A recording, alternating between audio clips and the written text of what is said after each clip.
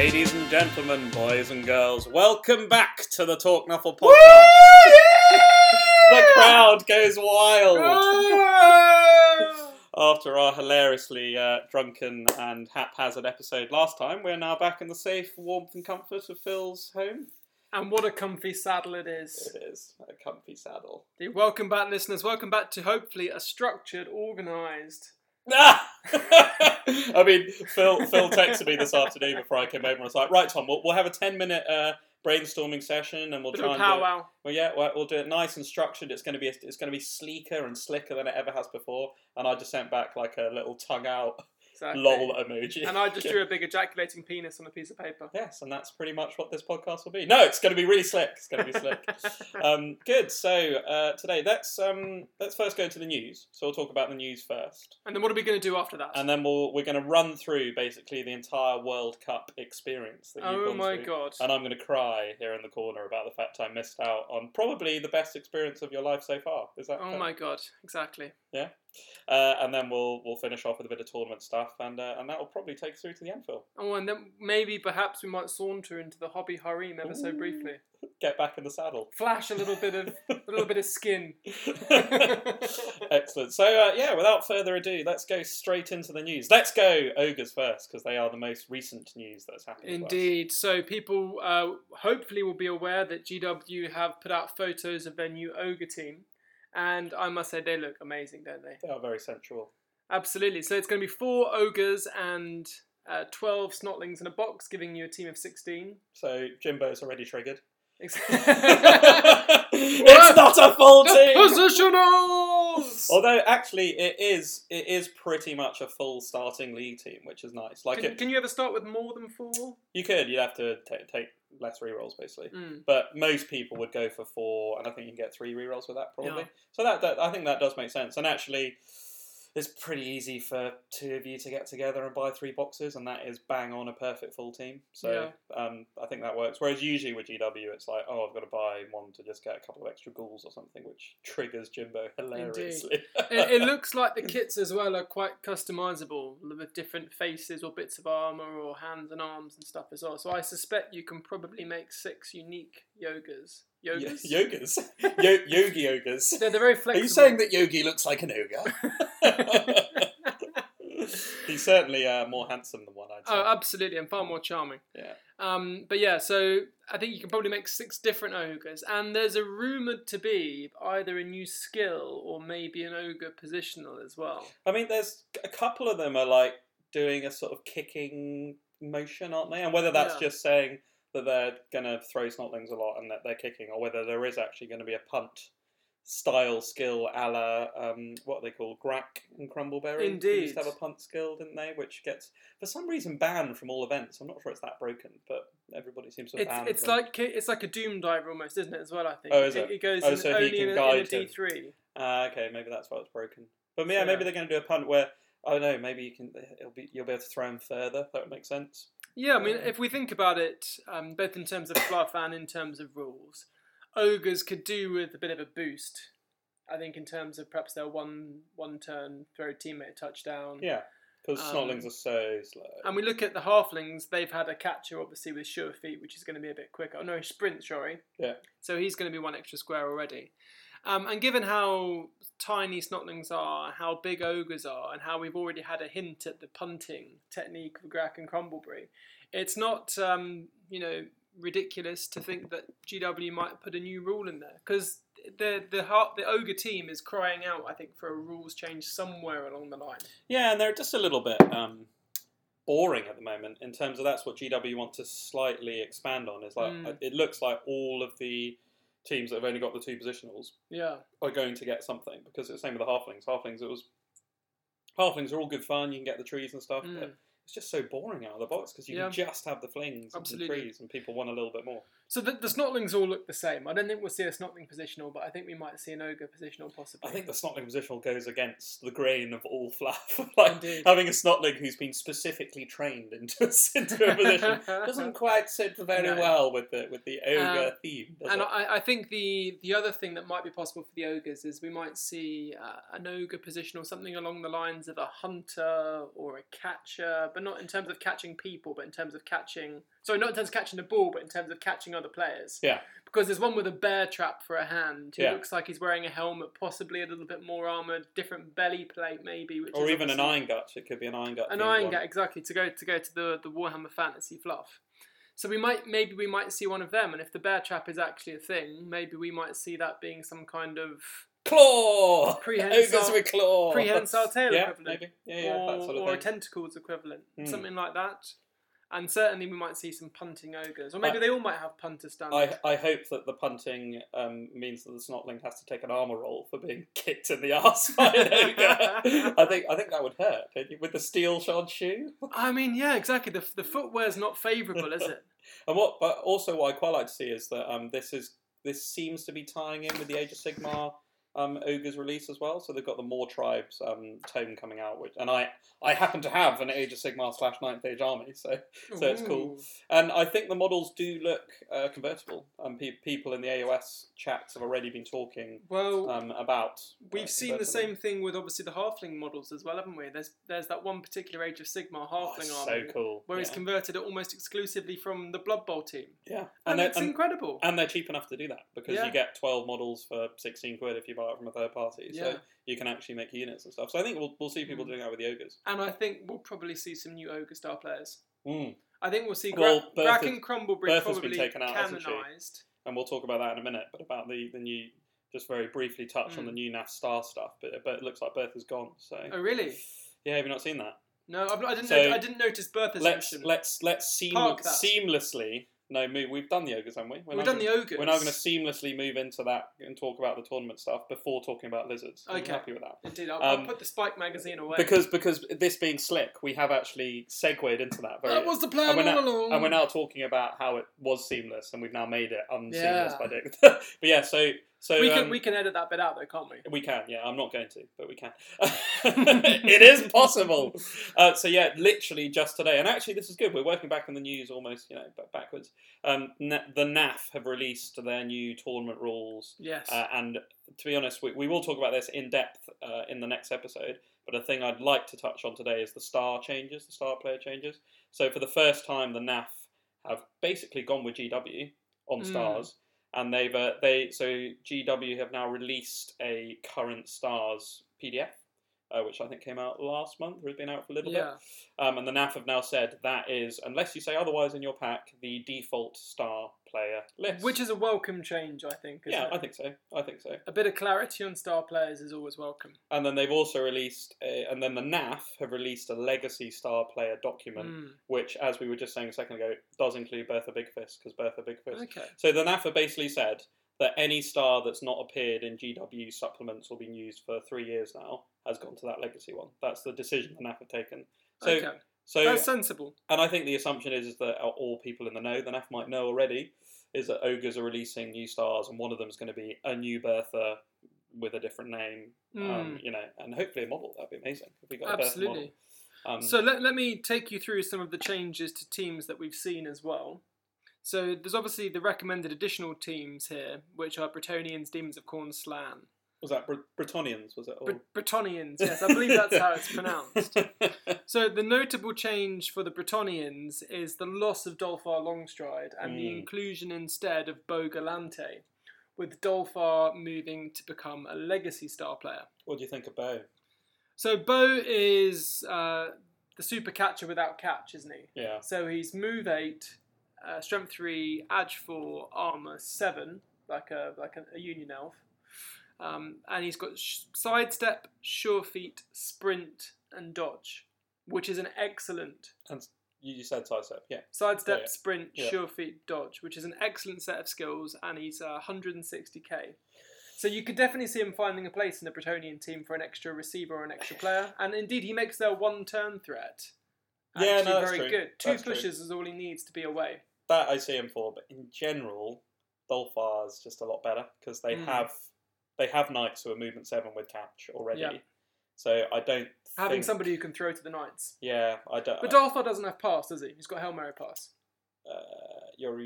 Dolphar's got kick as well, and I think actually Bretonians might miss kick on a star player because that's always very handy. And kick off return. Does he not have pass? No, he doesn't. No, he doesn't. He doesn't have any rerolls. I think he's HMP. Yeah. Kick off return. Yeah, you are right. Pass block maybe. He's got like a weird set of skills. So you're right. I mean, maybe Bogalante could do that anyway. He could pick it up and run around in the backfield and run up and hand. I mean, because I kind of see him doing that. I don't think you need him as the receiver. Yeah, retrieval of ball for 2 up and then hand off to knights when we need to. And then he can move 10, can't he? Well, move 11. Sorry, move 11. Yeah. Disgusting. Yeah. Filth. I mean, nobody likes elves, do they? No, I hate elves. But anyway, that's the... Oh, and then of course they've got... If they wanted another 160k option, but this is probably OP, they could take Willow Rosebark instead. Oh, that is OP. Well, we were just discussing the differences, and actually, both Bow and Willow have sidestep, but only one has thick skull. That's true. Which is crucial. Absolutely. Which one would you rather in a half? I think I don't need the movement 11 player. No, you need the staying power. I need the staying power of thick skull. And no defensive skill. Armor 8. Armor 8. Okay, so next up, Demons of Khorne. So Demons of Khorne finally now have maybe a slightly more comprehensive list of star players. I haven't seen that. That's cool. So Max Spleen Ripper, so they've got access to the chainsaw, which I'm not sure they had actually before. No, they didn't. They didn't. Which is why the hell haven't they had before? Wither Grasp Double Draw. Oh, I love Wither Grasp. Is he the... He's the guy, he's got some weird 2 heads? No, extra arm. He's got like tentacles and stuff. Yeah, I think he's got 2 heads there as well. He's got a lot. Because that's what hence the double draw. Because they're Makes both sense. drooling, maybe. I don't know. Excuse me. Bless you. Then we've got Skylar and Fingrim, which is I love seeing this character in Blood Bowl. Fluff, because obviously he's been ported over from the fantasy fluff. But I've never seen anybody ever use him. Well, I know, but that's because he's shit. But that's also a cool theme we're seeing is that the Blood Bowl team, and actually people have downtrodden and downplayed. I can't remember his name. It's JP and the gang. I think JP is the guy who runs it. But I think they're doing a great job. Like JP has said, this is the kind of thing he likes to do, is to retain fantasy fluff that's clearly gone from old 8th edition and the world that was. Stick it in the bowl. And stick it in Blood Bowl, because then they stay alive. I think it's great. I think it's a really good way to do it. Now, the Demons of Khorne, though, still suffer from this ridiculous situation of the cost of their star players. Because they're so expensive, aren't they? So we've got Skylar and Fingrim, Lord Borak the Despoiler, Grashnut Blackhoof, and Morgan Thorg. I don't think they ever had Borak. I think Borak's a new edition. Didn't. I think he's new. I think all 4 of those are at least around the 300k mark. Yeah, plus. Yeah.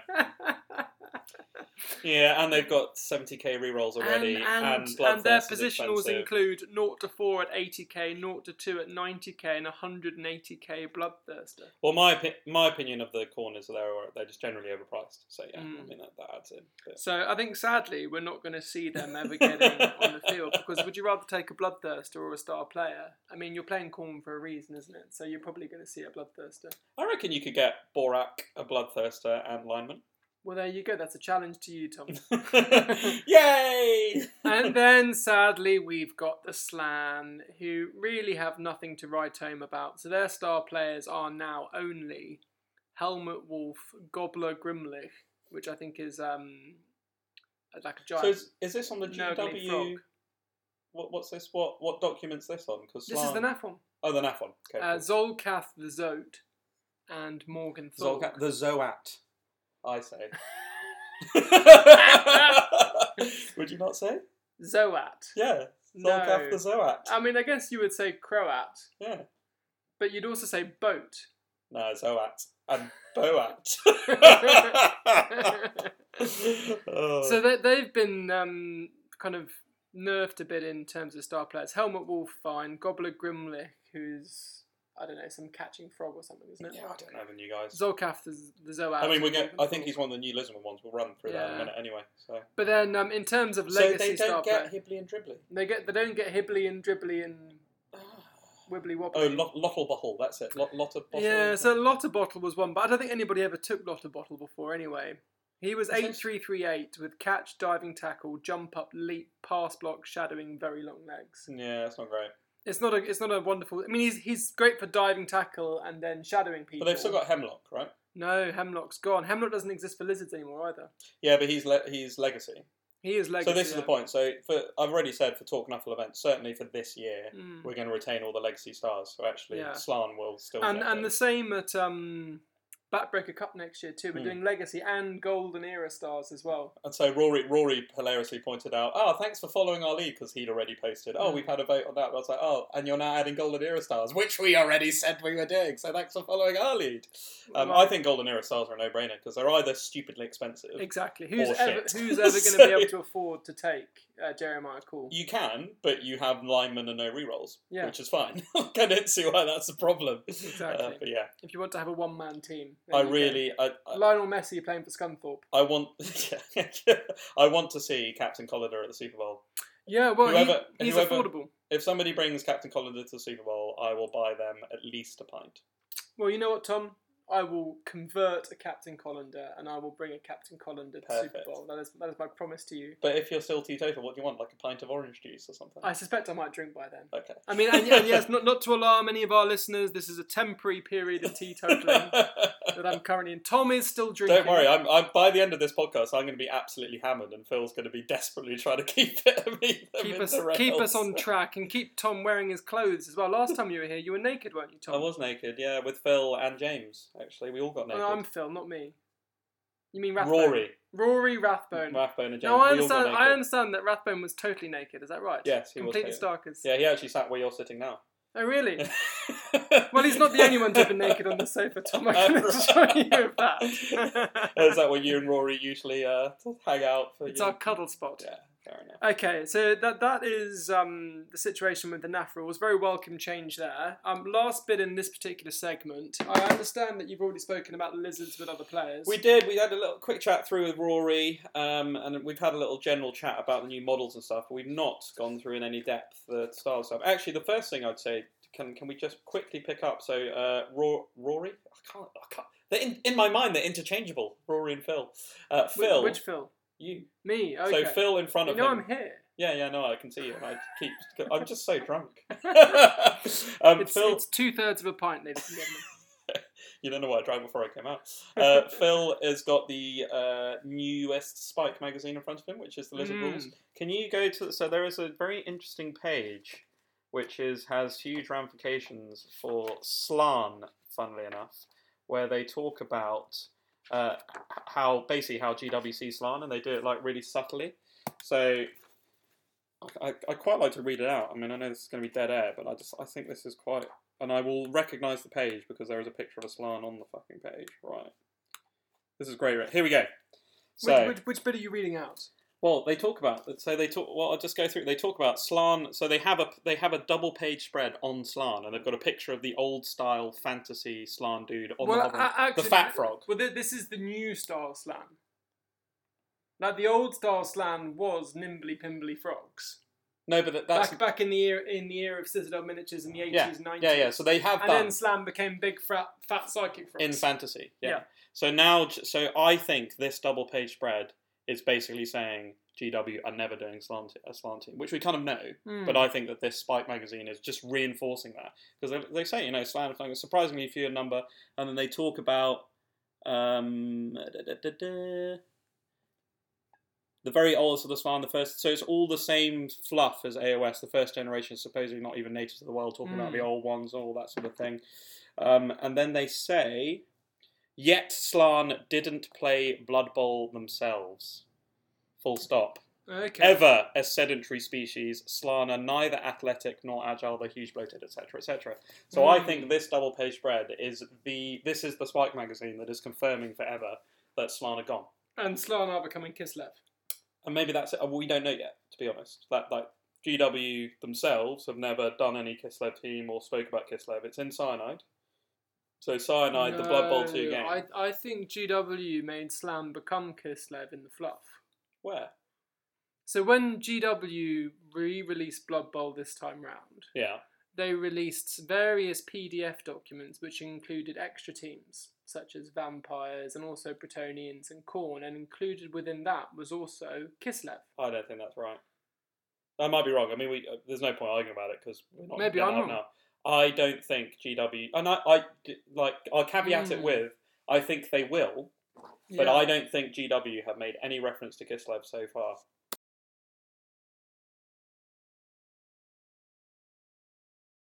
You seem to follow Cyanide in some respects, at least in terms of aesthetics or some models.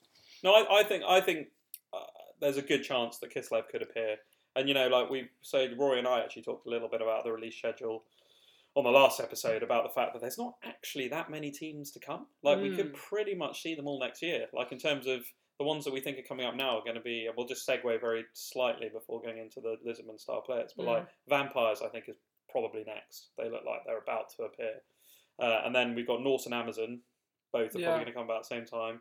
Chorf's apparently, according to Gava, at the back end of the last sort of 5-6 release, so maybe Chorf's this time next year. And what else is there? I mean, because we're not going to get packed. We basically got packed in terms of the models that have come out. Are we going to get Khorne? Are we going to get Kislev? Those are ones that could be later. But we pretty much had all the other teams. Because what we might see with Kislev as well, then, it would be a reskinning of some of the other stars as Kislev players. Yeah, potentially. Or entirely new ones. And it'd be very straightforward for Kislev to be able to hire Griff Oberwald. Yeah. Or the Mighty Zug. Exactly. And then a couple of niche leaping players. Maybe even another big guy that's a bear, for example. Yeah, exactly. So that sort of thing. Anyway, let's go quickly into the Lisbon Stars, shall we? Yeah, so the Lisbon team, although we've alluded to it, it's basically unchanged. It's got a new positional, the Chameleon, which we've spoken about a bit, who doesn't really change the team very much. He's a little bit slower. He's got shadowing. I don't think you'll see him in competitive builds. I think he's a bit of fun, isn't he? That's all he is. Yeah, and that's exactly what JP said. He said he wanted it to be a bit of fun, something someone could take. But I think all competitive tournament teams will still just chin him off because you'd rather have them eliminate. I don't think shadowing adds to the team. Yeah, or pass block necessarily. Yeah. But you know, some people take them, but yeah, I think so. So the new star players. So this is the first spike we've seen where actually there seems to be a reduction in star players for a team. Ordinarily, we see, I think it's 10 star players for pretty much all the teams released so far. Is that right? Or is it 8? That sounds about right. It's either at least 8 or it's 10. But now we've only got 6 here for the Lizards. So we've lost Hemlock. We've lost, what's his name? The Saurus one. Yes, I can't remember his name either. But yeah, the Saurus one. We've lost him. And we've lost the Slam players, of course, as well, who the Lizards had access to. And instead, we've got Helmut Wolf, Morgan Thorg, and then Zolkath the Zoat from the Wood Elf team. Yeah. So those 3 are good pronunciation, well done. Pleasure. And then we've got 3 new star players. We appear to have what is a Croxagore star player, a Saurus star player, and then a twins of some skinks. So Anki Panky the Saurus is the new Saurus guy because he's actually relatively similar. I can't remember the exact stats of the old one, but this guy's got block, grab, and stand firm. And I think the old one might have been strength 5. I can't remember, but he's basically the new Saurus guy. And he's pretty solid. I think you could take him. He's only 210. And then we've got do Glottal Stop next. Glottal Stop, which I think is another great name. Because the Glottal Stop is a noise that you make in either Arabic or Farsi, which is like sound. Yeah, exactly. And he's fucking expensive. Check that out. So he's a Croxagore, isn't he? Oh, it's 360. Yeah, he's really expensive. But he's a strength 6 Croxagore, which is always nice. And he has got Frenzy, Mighty Blow, as you'd expect, piling on, which is cool. The Prehensile Tail and Thick Skull they've always got on Wild Animal instead of Bonehead. Bonehead, interesting. Okay, I mean, I don't think you take him. No, he's too expensive as well, isn't he? I think you take Zolkath the Zoat over him. He's strength 5. Yeah, he's got a lot more cool shit. Sure feet too. Yeah, I would take him. Slibley is the Saurus that we're missing. Ah, Slibley. What did Slibley have? Was he strength 5, or did I make that up? Slibley was strength 4. Okay. But he was block, grab, guard, stand firm, 7-4-1-9. So he's basically lost guard and he's got movement 7. Is the new guy. Movement 7's cool. He's still movement 7, isn't he? Oh, was he always movement 7? No, I said I don't think the old one was. We've gone down. He was, yeah. Oh, was We've gone down from 250k to 210k. So he's basically dropped 40k, lost guard. And still got stand firm, hasn't he? Yeah, that's literally it, isn't it? Oh, well, actually, that's a nice reduction in cost then. Yeah. Okay. And Anki Panky is a really cool name, so I'll take that. So then we have the Broken Twins. Sorry, their names are actually Dribble and Drool. So for the cost of only 190k, you get 2 skink star players who are both 8-2-3-7. And then Drool has Dodge, Loner, Sidestep, Stab, and Stunty. So a Henlock type character who's disappeared. And then we've got Dribble, who's got Dirty Player, Dodge, Loner, Sidestep, Sneaky Get, and Stunty. Sneaky Get, OP! But I don't know any other star player off the top of my head with both Dirty Player and Sneaky Get. No, that he is the only one.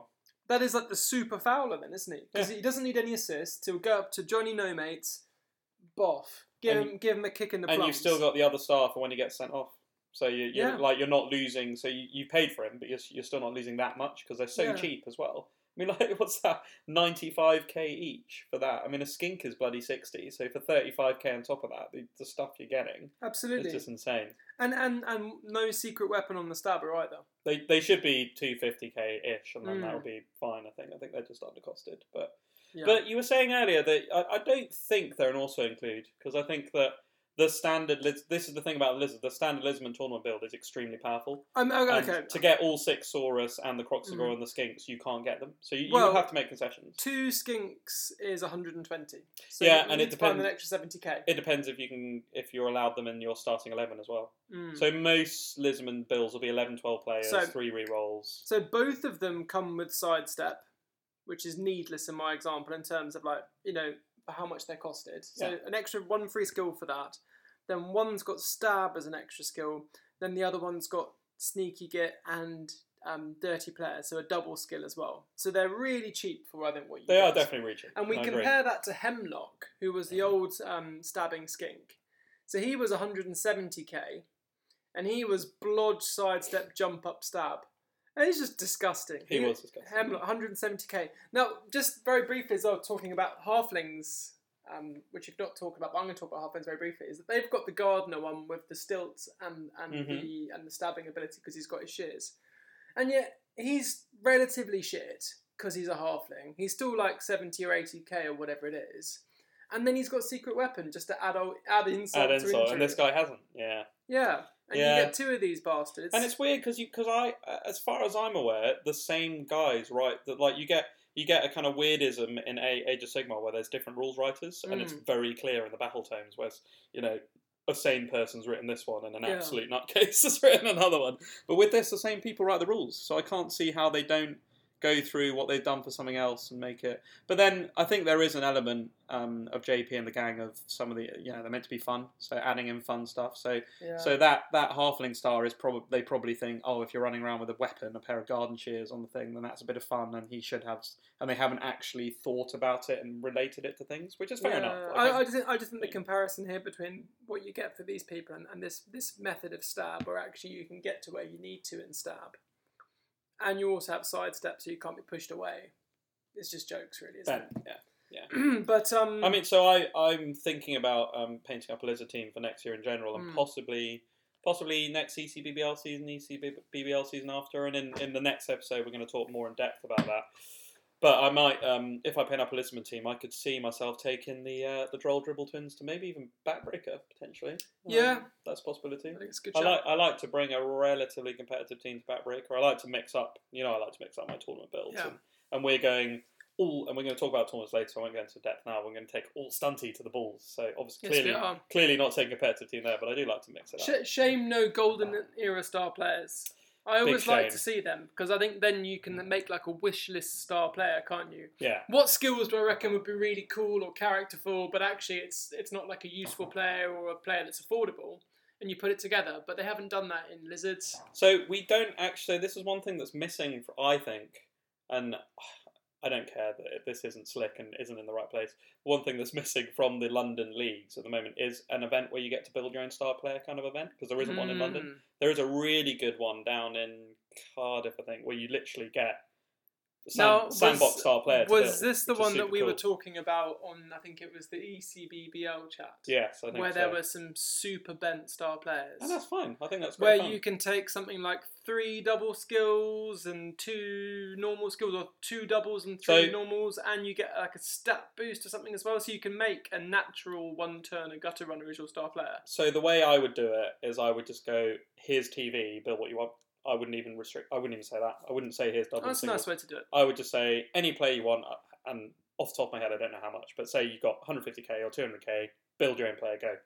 And I just do it like that. Imagine what you could do with Imagine what you could do with a snotling. Dickheads, yeah. The dauntless multi-block snotling. And the point is, people know they're coming to that event. So some idiot will build a one-turn gut runner. Fine, like you can go and do that. But some people will build fun shit and go. And you just have to get the right people coming to the event. I think I found that with event running is how you pitch it and who ends up coming. Because Borak Bowl works because you actually turn off people like Gegster and guys who don't want to come because they know that it's not that type of event, and then it works. And you don't tend to attract the whack, the win-it-all cosplayers to those sort of events. And certainly at Backbreaker as well, we don't pitch it that way. It's more of a fun and fluffy and where relaxed people take their trousers off kind of tournament. Absolutely, yeah, whip them off, Velcro seams.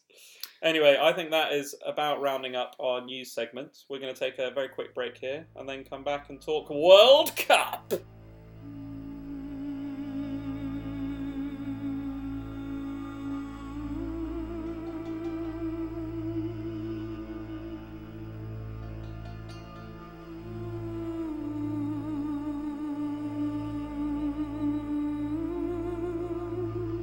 Ladies and gentlemen, boys and girls, welcome back to the talkNUFFLE podcast. We are back live on air after a very brief refill of glasses.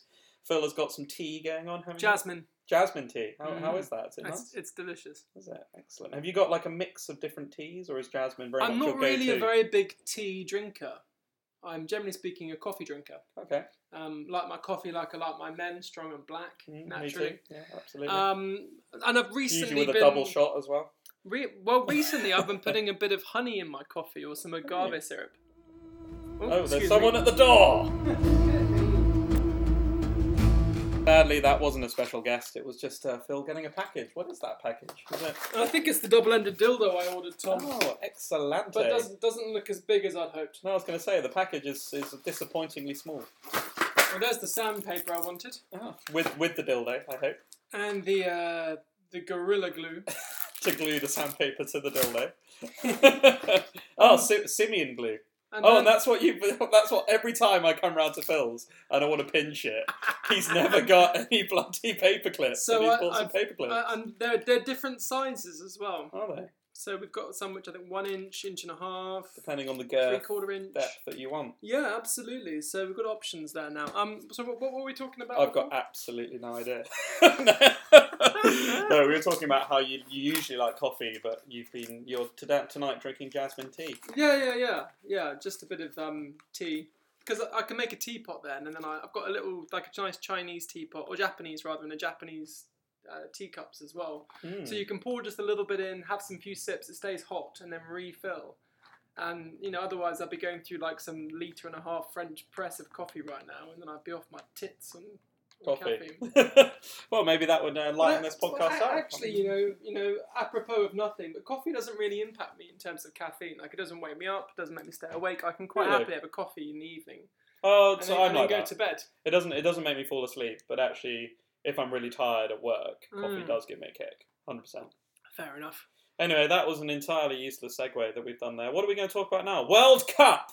The World Cup, I'd say. I mean, there's been other World Cups on recently, some real-life Blood Bowl World Cups with the rugby, but this was the World Cup, wasn't it, Phil? Oh, absolutely. A phenomenal event. This was the Dawnburn World Cup Blood Bowl. I need to get those words in the right order, don't I, really? The Dawnburn World Cup. World Blood Bowl Cup. So 1,500 people more or less descended on the... I think it was more, mate. I think it was more. Could be. Yeah. On the Austrian village or city of Dornbirn. Austria is kind of a long, thinnish country, slightly odd shape, which touches Switzerland and Germany on one end, and then it goes down towards Croatia on the other side, and I think touches Slovakia as well, maybe. But yeah, so it's in the tiny, thin bit, very close to Switzerland, quite close to Munich in Germany as well, geographically speaking. No, I've done a lot of like army skiing down just on the border there, like quite near where you would have gone. And I'd just say up front, I am still so gutted that work meant that I couldn't go. I was so upset when everyone was going and just seeing the stuff. Even, we'll talk about it later, even the shit that was happening. I would have loved to just be there and be part of it. Because, like, I genuinely think things like the Blood Bowl World Cup happens every 4 years are like a once-in-a-lifetime thing. And they're just, you know... Absolutely. I mean, who knows why we're going to be in 4 years? You like, in all due respect, we all think we're going to play Blood Bowl forever. But you don't know where you're going to be in 4 years. Like, this kind of event is just... It was an opportunity that when it arose, I think, early last year, and it was on the horizon... I had to take both balls. Absolutely, grab both balls and the shaft, and then just jump on top of it. Really, it's the only way you get any impact these days, to be honest. Exactly. I mean, if you're not if you're not in, yeah, then you're out. Exactly. Let's go. So first of all, from what I could see, because we're gonna. And we're not going to do... I don't think we're going to go for a good and a bad. We're just going to kind of run through the event and talk about the good and the bad bits. Because there were some bad bits. And we're not going to whinge. We're just going to highlight the experiences that you had. Yeah, state as matter of fact, my opinion, how we felt it went. So probably the first thing I would say that looked bad to me was actually the kind of location of the venue in relation to airports and stuff didn't seem to be ideal. It's not like it was... Yeah. Because that was one of the things I was looking at, as I had the weekend off in the middle.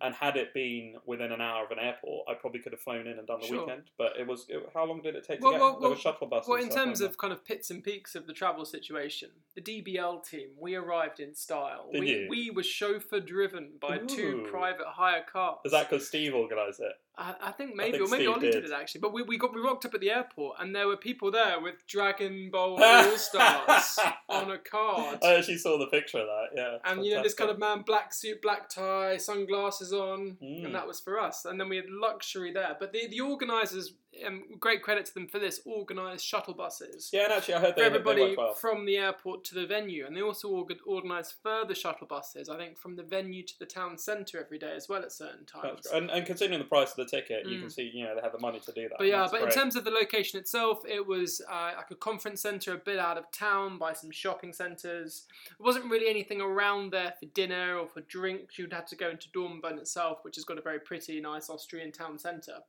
But you can't get anywhere without a taxi, really. Yeah. So, but I think that's probably part and parcel of having an event which is going to be 1,500 people or more. Oh, absolutely. So only in cities such as London, such as Berlin or whatever else, could you find a conference centre serviced by the fantastic public transport that we have here in London. Yeah. So doing it anywhere else, you're always going to have that. And I understand from people who went to Lucca 4 years before that there was also similar kind of things. Like it had to be in a conference centre a bit out of town, in a slightly more industrial parts of Lucca where you're not going to be there with all the great food and restaurants and stuff. But it's not far away to travel. And so on our occasions when we did pop into town, we had really great night, you know, great food, great places to go for drinks, etc. And that strikes me as that did become a problem purely because... and we'll go into it in a minute, purely because of the sort of the organisational problems that meant the days became quite long, meant that because I was still in the chat for the whole time it was going on, meant that, you know, I certainly people like Snatch and John were a bit like, oh, it's been such a long day, can I be asked to go out in the evening because of the problems that exacerbated the event. So actually, if the event had run smoothly, that probably would have been less of a problem because you would have just done the day, finished at 6, and then you would have had the whole evening. That's right. The travel problems are always going to be exacerbated by an unpredictable schedule throughout the day and unexpected delays. And that did happen on the first day when there was this problem with skill rings being handed out, which we'll talk about in due course. Yeah. And anything which means it's going to finish later. So, for example, on the second day we had 4 games rather than just 3. Which I think was a correct decision.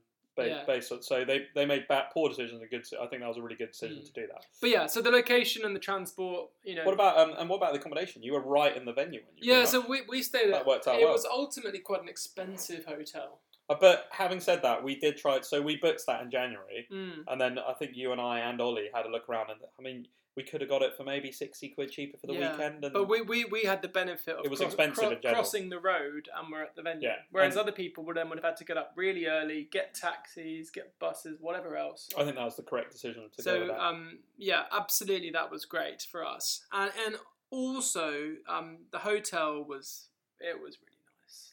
Did you get in the sauna? Get in the steam room? So it had a proper gym. And a proper fitness studio and proper indoor saunas, outdoor saunas, hydrotherapy pools, massage things. And so they weren't open all the time over the weekend because they closed sadly a bit early in the evening for us, but playing Blood Bowl throughout the day. But it was amazing. Proper, incredible saunas. So me and certainly Ollie and certainly Snatcho made very good use of the spa facilities. And we had a couple of gym sessions as well, so pumping iron and then obviously getting on the gridiron and rolling some ones. But yeah.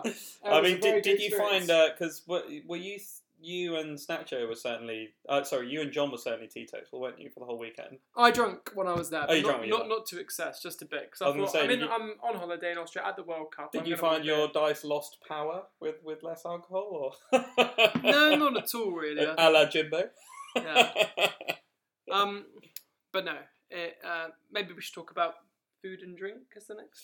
Yeah, that seems like a seamless segue. As we've moved on to that. So yeah, the general food and drink at the venue. So they had their own beer that they'd brewed for it, which was that's cool. It was all right. It was. That seems like a cool concept. Depends on the delivery. The beer was fun. It was a bit pricey, maybe. It was like €4 for a big one and €3 for a small one. But the ridiculousness of the situation was, less than 100 meters away was a massive supermarket. Yeah. And you could bring your own booze to the venue.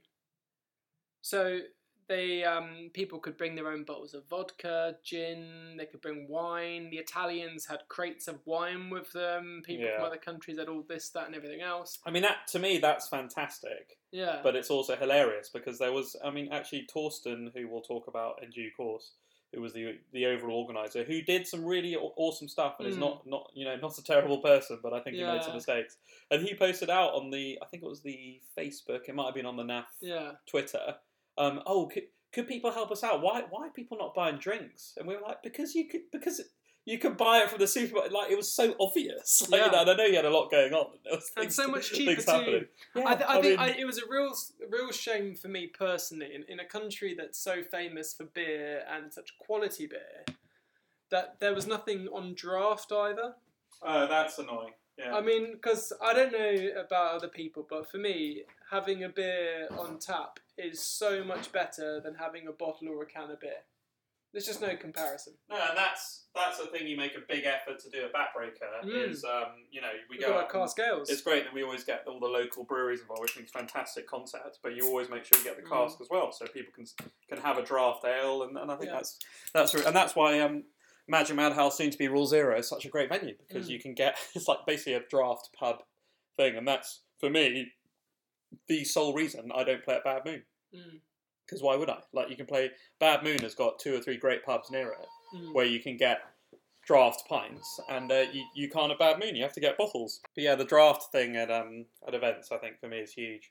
And like you said, they didn't have draft at the largest event in the world, which is not great. In the country, which is one of the homes of, like, good beer as well. That's a good point. Good point, yeah. Which is a shame, I think. But, I mean, it was... I think the best you can say about the drinks in the bar were the service was excellent. They had table service, people going around with trolleys and crates and stuff. That's good. But it was just average at best, I think, in terms of the quality. What about the food? So the food, it looked okay, actually. Yeah, so there's this Austrian food called Spätzle, which is like a bit like gnocchi or something like that. That's a potato pasta in little tiny shapes, and you just pile it on a plate. And then they just had like a stroganoff type sauce on top of it one day with chicken. The next day they had some beef on it and stuff. It was good, hearty, wholesome food. I actually really enjoyed it and thought it was quite tasty. Yeah. Other people in our group were not impressed at all and thought like it was just rubbish. But once again, it's catering for 1,500 people, and the service was quick. It did the job. I quite liked it. So yeah. So I mean, whilst you were playing in Austria, I was over the border in Hungary on this army course, and hilariously, like, it's very similar food actually. They're one of their signature dishes is a potato gnocchi kind of thing, and I remember we asked, so on like day 3 of purely meat potato. So we had one day where we had chicken, rice, and potatoes on one plate, and after day 2 or 3 of this, I asked one of the Hungarian officers. do you guys do like vegetables? I mean, is it like green? Is that a thing in Hungary? Because I just not seen one. And he was like, no. And he actually turned to me and said, no, I don't want to offend anybody, but vegetables are about animals. I was like, what? He was like, yeah. How can you expect to work the fields without having a hearty meat and I think that's just the culture. So I would fully expect in Austria to be similar, where it's meat and carbs. That's what it is. Yeah, but I'll tell you what, though, we had one fantastic meal out as well. We went to this essentially like a Texas barbecue restaurant in town, and we went there after day one. And Lewis was out. Day one was marathon, right? Yeah, Lewis was a lot of marathon waiting on it mostly, but like Lewis was absolutely cunted. Like before we. So did Lewis deal? So we'll go into the waiting in a minute. But did Lewis deal with the waiting by just getting trashed? He was trashed already before like game one even began. Because of the delay, like he was already like 4 beers in, large beers in before he played game one, and then kept it up throughout the day. And I had to talk him down from having a stand-up row with the TO refs. Wow. And then we went out after that. I did see that. That didn't. So we went out to this place, this Texas barbecue restaurant, and obviously myself, Steve, Snatcho, Ollie. We thought we'd be civilized. So we had some red wine, really, really nice Merlot. And we ordered that. We asked Lewis, do you want some wine? I think first of all he probably tells us to fuck off or something. And then secondly, after that, he then ordered beer. So we ask him, okay, well, what beer do you want? And he sees that they do like a pitcher of beer. So he's like, I have a pitcher of beer. And we're like, well, you're the only person having beer. And he's like, well, I'm going to order the whole thing, pitcher. mate. Did he drink it from the pitcher? Yeah, so the waitress came over and she's like, how many glasses do you want with the wine? And we're like, okay, 7 glasses. Could a few extra guys come along as well, I think it was. How many glasses for the pitcher? And there was like, no glasses. And so he intended just to drink it from the pitcher jug. So lo and behold, a few minutes later, the bottles of wine turn up, the glasses turn up, we all have a nice little sip of wine. And Lewis is there practically falling asleep in the pitcher of beer. Like you almost think put some water wings on him so he doesn't drown. So and then he looks at it and then he just taps out and he's like, I need to go home. So I had to give him €20 to go and get a taxi outside. So funny. I love Lewis. I think he's hilarious. He's just a good Scottish stock lad, isn't he? But he didn't stop drinking throughout the whole of the weekend. I was on the gin for quite a bit of it with Steve Green. He brought some really nice gin with him and some tonic as well. So that was nice, kind of pick me up. Sad to miss out. It sounds terrible. So the food and drink. Yeah. Food and drink we've gone through. Let's go, I think, into the planning around the World Cup and the because so to sort of caveat it, I've read, so Torsten is a well-known Blood Bowl stalwart. He is in the, for guys who don't know, he's in the same bracket as your Gegsters and your Lycoses. He's played in the NAF for years and years. He's a household name, and all the guys know him. So actually, the stuff we're going to talk about now that happened around and the decision Torsten made, Joe and Gegster were like, yeah, that's Torsten. They fully expected him to react like that.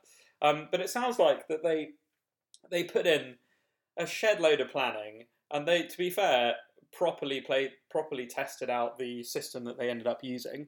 And he wrote a 4-page sort of response to affect what happened on Facebook in order to kind of lay out how he felt about it. Yeah.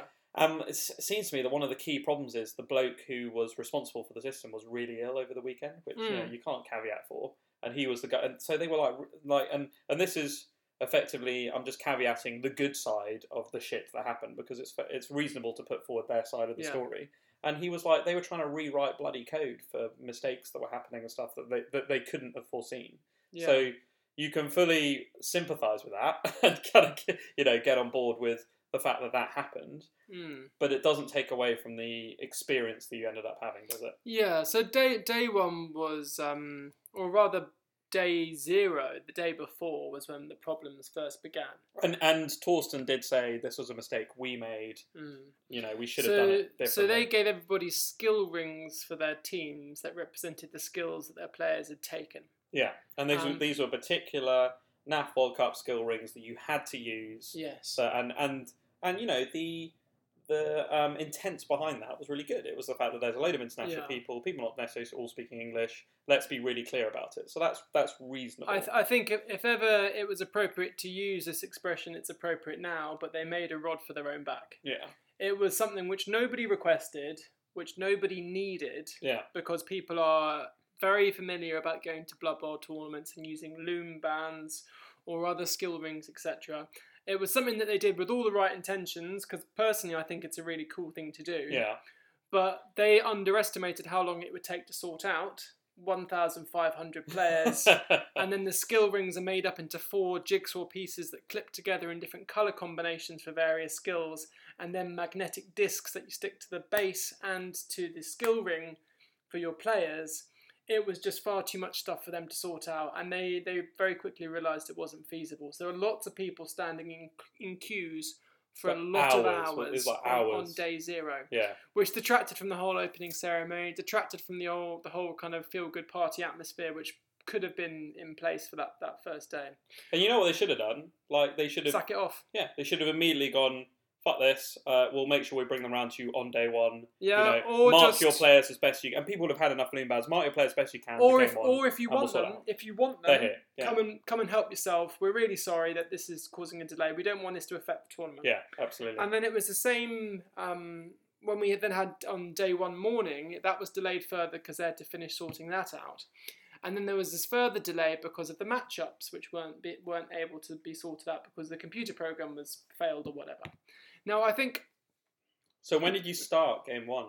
Oh, it was like 2 hours late, 3 hours late, something like that. So basically lunchtime. And some of the teams... I remember them saying, actually. I had lunch before I played. Yeah, I remember people saying we're having lunch now. And some people had already tried to work out who their opponents were and had already started games when everybody else is saying, well, I don't know which order. Who am I playing on your team if I am playing your team? Yeah, for sure. And it was those matchups. But I think the problems that they faced...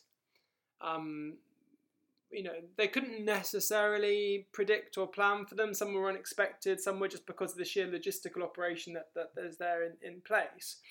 But their approach to problem solving left a lot to be desired, I think, on 2 particular points. One of which was an inflexibility on their part to simply say, fuck it, let's do something else. That would have been a perfect example of doing that with the skill rings. Really sorry, everyone, they're in these boxes here. If you want to use them, come and help yourself. If you don't, then you can use your own skill rings or you can use whatever else. And then the second point would be that with the problem with the matchups, there's got to come a point where it's only game 1, guys. Fuck it, if it's not working. Coaches take responsibility, team captains take responsibility. Fucking play someone and then hand it in at the end and we'll sort it out. Absolutely. Yeah. And that's what they should have done. And that's what they should have done with problems, I think, throughout. And I think the system they were using was also inflexible. So I think that was one of the problems, is that that would have been difficult for them to do. Without straying too much into cultural stereotypes, but there's a certain kind of organisational lack of flexibility approach to the World Cup, which is perhaps indicative of Germanic countries generally. Oh, 2 wankers who know nothing about Rory always comes in at a great time. Do you want to come and join us? I have 5 minutes, and I've got to go and play Jerome, and hopefully not. Oh yeah, why the fuck are you here? You're supposed to. It's like 6 o'clock. You're supposed to be starting. Yeah, I have postponed it till 6:30 because I ended up staying at my mate's house last night, and I had my team here. So okay. So Rory just walked in. We're literally just talking about the World Cup and the things that have made that shit and the things that made it good. Basically, is what we've come into. World Cup roundup. It's interesting. I think I walked in at the point where you were saying that there was a reluctance to apologise.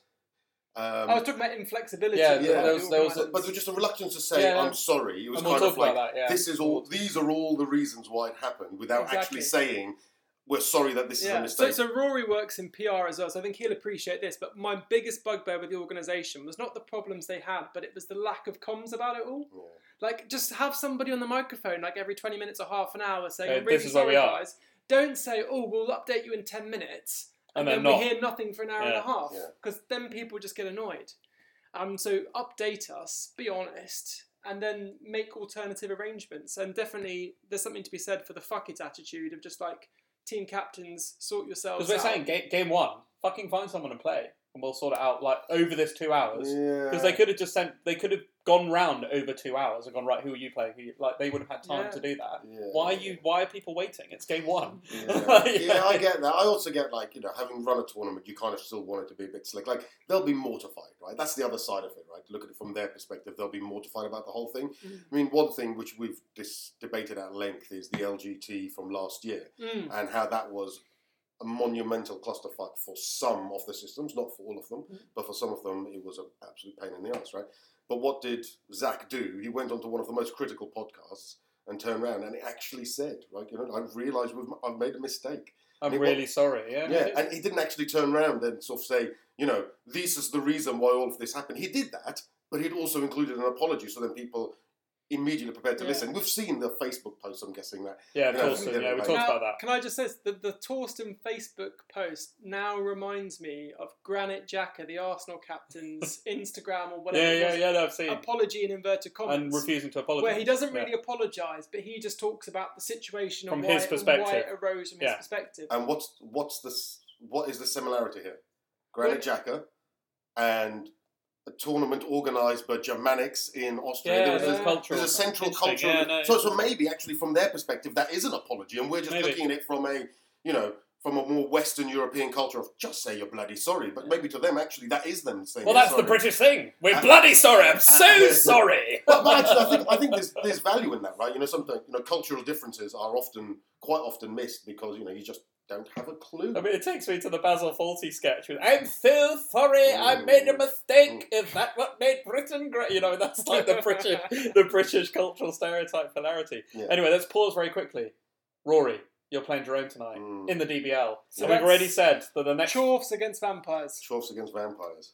It's exciting. The next episode, we're going to talk in depth about the round of 16. So we figure that'll reduce the number of teams to talk about to an acceptable podcast level. What do you reckon? Has the game that you played on Monday knocked you for this game? So Rory played in the first ever Exiles final on Monday. I played in the Exiles final, didn't have the best of times. No, I don't think it actually has knocked me. I think that whenever you have the privilege of playing Jerome, anything can happen. Very true. Now, Jerome loves playing teams which allow anything to happen. He obviously got to the finals with very long legs gate against myself a couple of years ago. And he was playing a slant team and he did very well. And so I think. So did he just not fail any leaps? Well, apparently against Jimbo in the semi-final, you'd have to speak to Salty Jimbo about it. But is that where the original Salty Jimbo comes from? Just going apoplectically salty. That and the Black Gobbo are combined. But so I'm looking forward to it. Right, I've played Jerome a couple of times. I think it's 1-1. In terms of games against each other, so this will be quite good for us to then have. But it's interesting what you say. You've also got a team where you're going to basically, like Chorfs do what they do. You control the game. Like there's no silliness. They will do what they do, and probably that plays out of Jerome's hands. Like he'd be uncomfortable about that because you're just going to roll forwards and do the Chorfs thing. Right? Maybe. I mean, like it comes down to a few key roles, right? So I mean, this is what happened on Monday. Actually, is can I pick up the ball? Because you that's a huge thing, right? Because you go for the ball centre, ball carrier, right? Yeah, I mean, he's got sure hands anyway, right? Yeah. So it's that's how I would play them. So if you can pick up the ball, like I found that there's 2 games. So I've not won 3 games with my Chorfs, and in all 3 of them, the bull centaurs took at least 2 turns to pick up the ball. Yeah. Anytime you pick it up on that 75% chance, pick it up, you're fine. You end up scoring. It works. When it doesn't work is when you fail to pick up the ball, right? Yeah. And then anything can happen, and especially, I mean, Vamps aren't particularly quick. I think against Martin, what he did very well is that he put the pressure on with his wolves very, very quickly. Yeah, and they're super fun. And actually, I wasn't in the game, so I can't say exactly what I would have done, but I might have considered picking up with a Hobgoblin against Martin because of that. On the second time, I was actually speaking to Phil about this. On the second time, after the first time that I failed, and I had people in my backfield, I probably should have done that. Although, to be fair, I only had 2 Hobgoblins on the pitch and I used one of them to put a tackle zone on a player, which otherwise would have been with a Bull Centaur, which would have changed the dynamic of the drive somewhat. But yeah, I am... Also in a no SPP game as well. Yeah, but actually for me, I was trying to score in 4 turns, right? For me, it was trying to score quickly, and a Hobgoblin isn't conducive to scoring quickly, whereas a Bull Centaur is. But yeah, like I said, I think there is... The biggest thing, I'm just looking forward to playing Jerome, right? We'll go out, we'll have a few rums. we'll play in a relatively heated environment. And I was intending to come down, unfortunately. I won't be there, but I was going to come down and watch. Which is I think Martin said yesterday he might come down, and Sam mentioned he might come down. Yeah, no, Martin is going. Yeah, so it should be a... Depends what time they play, eh? Well, we'll be starting in about 25 minutes. Are you getting an Uber there? No. From here, Highbury, Islington, Dalston, and then a 5-10 minute walk. Fair enough. It's very exciting podcast material. Trusting in public transport. And we spoke about coffee earlier as well. Now we're talking about public transport. You get everything on talkNUFFLE. You do get everything, except for insightful Blood Bowl knowledge from Phil, because he never provides that whatsoever. so we were discussing earlier. Phil texted me earlier this afternoon and said, "Right, Tom, I think you should come a bit early so we can sit down for 10 minutes and discuss what we're going to talk about and make it a slick and kind of organised podcast." And all I said back was a tongue out emoji and lol. Good luck. Good quest. He even wrote notes. He's even wrote. I mean, I've got in front of me here a very detailed list of which we'd followed about 17%. Why don't you just burn it? 7%. 1 in 6. Yeah, exactly. Thinking like a Blood Bowl. Anyway, right, I'm going to dash off, so I shall... Good luck, Rory. No worries. Well, maybe we'll get you on for the next one. We're going to do a podcast where we're going to basically run into the round of 16. No, yeah, I almost certainly won't be here. Oh, yeah, you're in America for a couple of weeks, aren't you? 2 weeks. Yeah, so anyway, we'll have fun. Cheerio. Good luck. So, what we're going to do, Phil, is take a very quick break and then come back and continue to talk about the World Cup. Are you happy with that? Absolutely.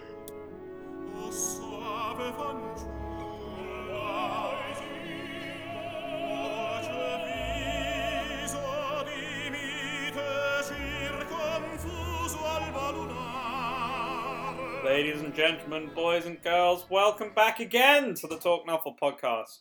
We have just been discussing the decisions that were made around the rounds and stuff, and we're going to go into a little bit more depth now about the delays that happened, particularly on day one, and how that knocked on into day two, etc., etc. Phil's just sorting out a very hungover girlfriend, which is quite amusing, because it's always fun, isn't it, when you're not hungover and other people are hungover, to be honest. But yeah, Phil,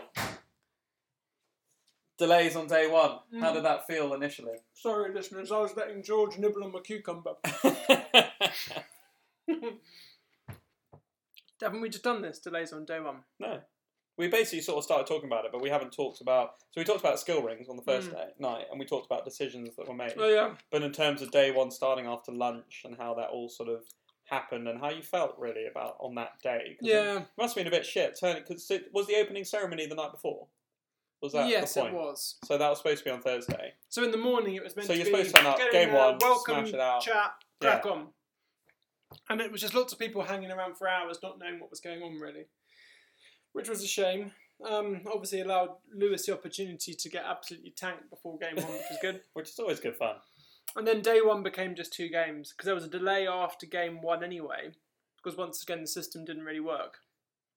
So then they couldn't do the matchups for game 2. I remember trying to make a judgment call on what do they do about game 3. Do they have it late that day, or do they then try and do 4 games in one day, which is ultimately what they tried. And they were talking about cutting it, weren't they? Yeah, a lot of people were very unhappy when that was mooted. Yeah, and I think that when they spoke to the NAF about that, they were immediately like, people are paid for the 9-game event, and you have to make this work. And I think that it would have been ridiculous if they tried to play 3 on Friday and finished at stupid o'clock. So I think broadly 4 on the Saturday was the correct decision, but I wasn't there. But I think that's what I would have foreseen doing in my head. Do you think that worked out? Well, it was 3, 3, and 3, wasn't it? They did 4 on the second day. Yeah, so they ended up doing 2, 4, 3.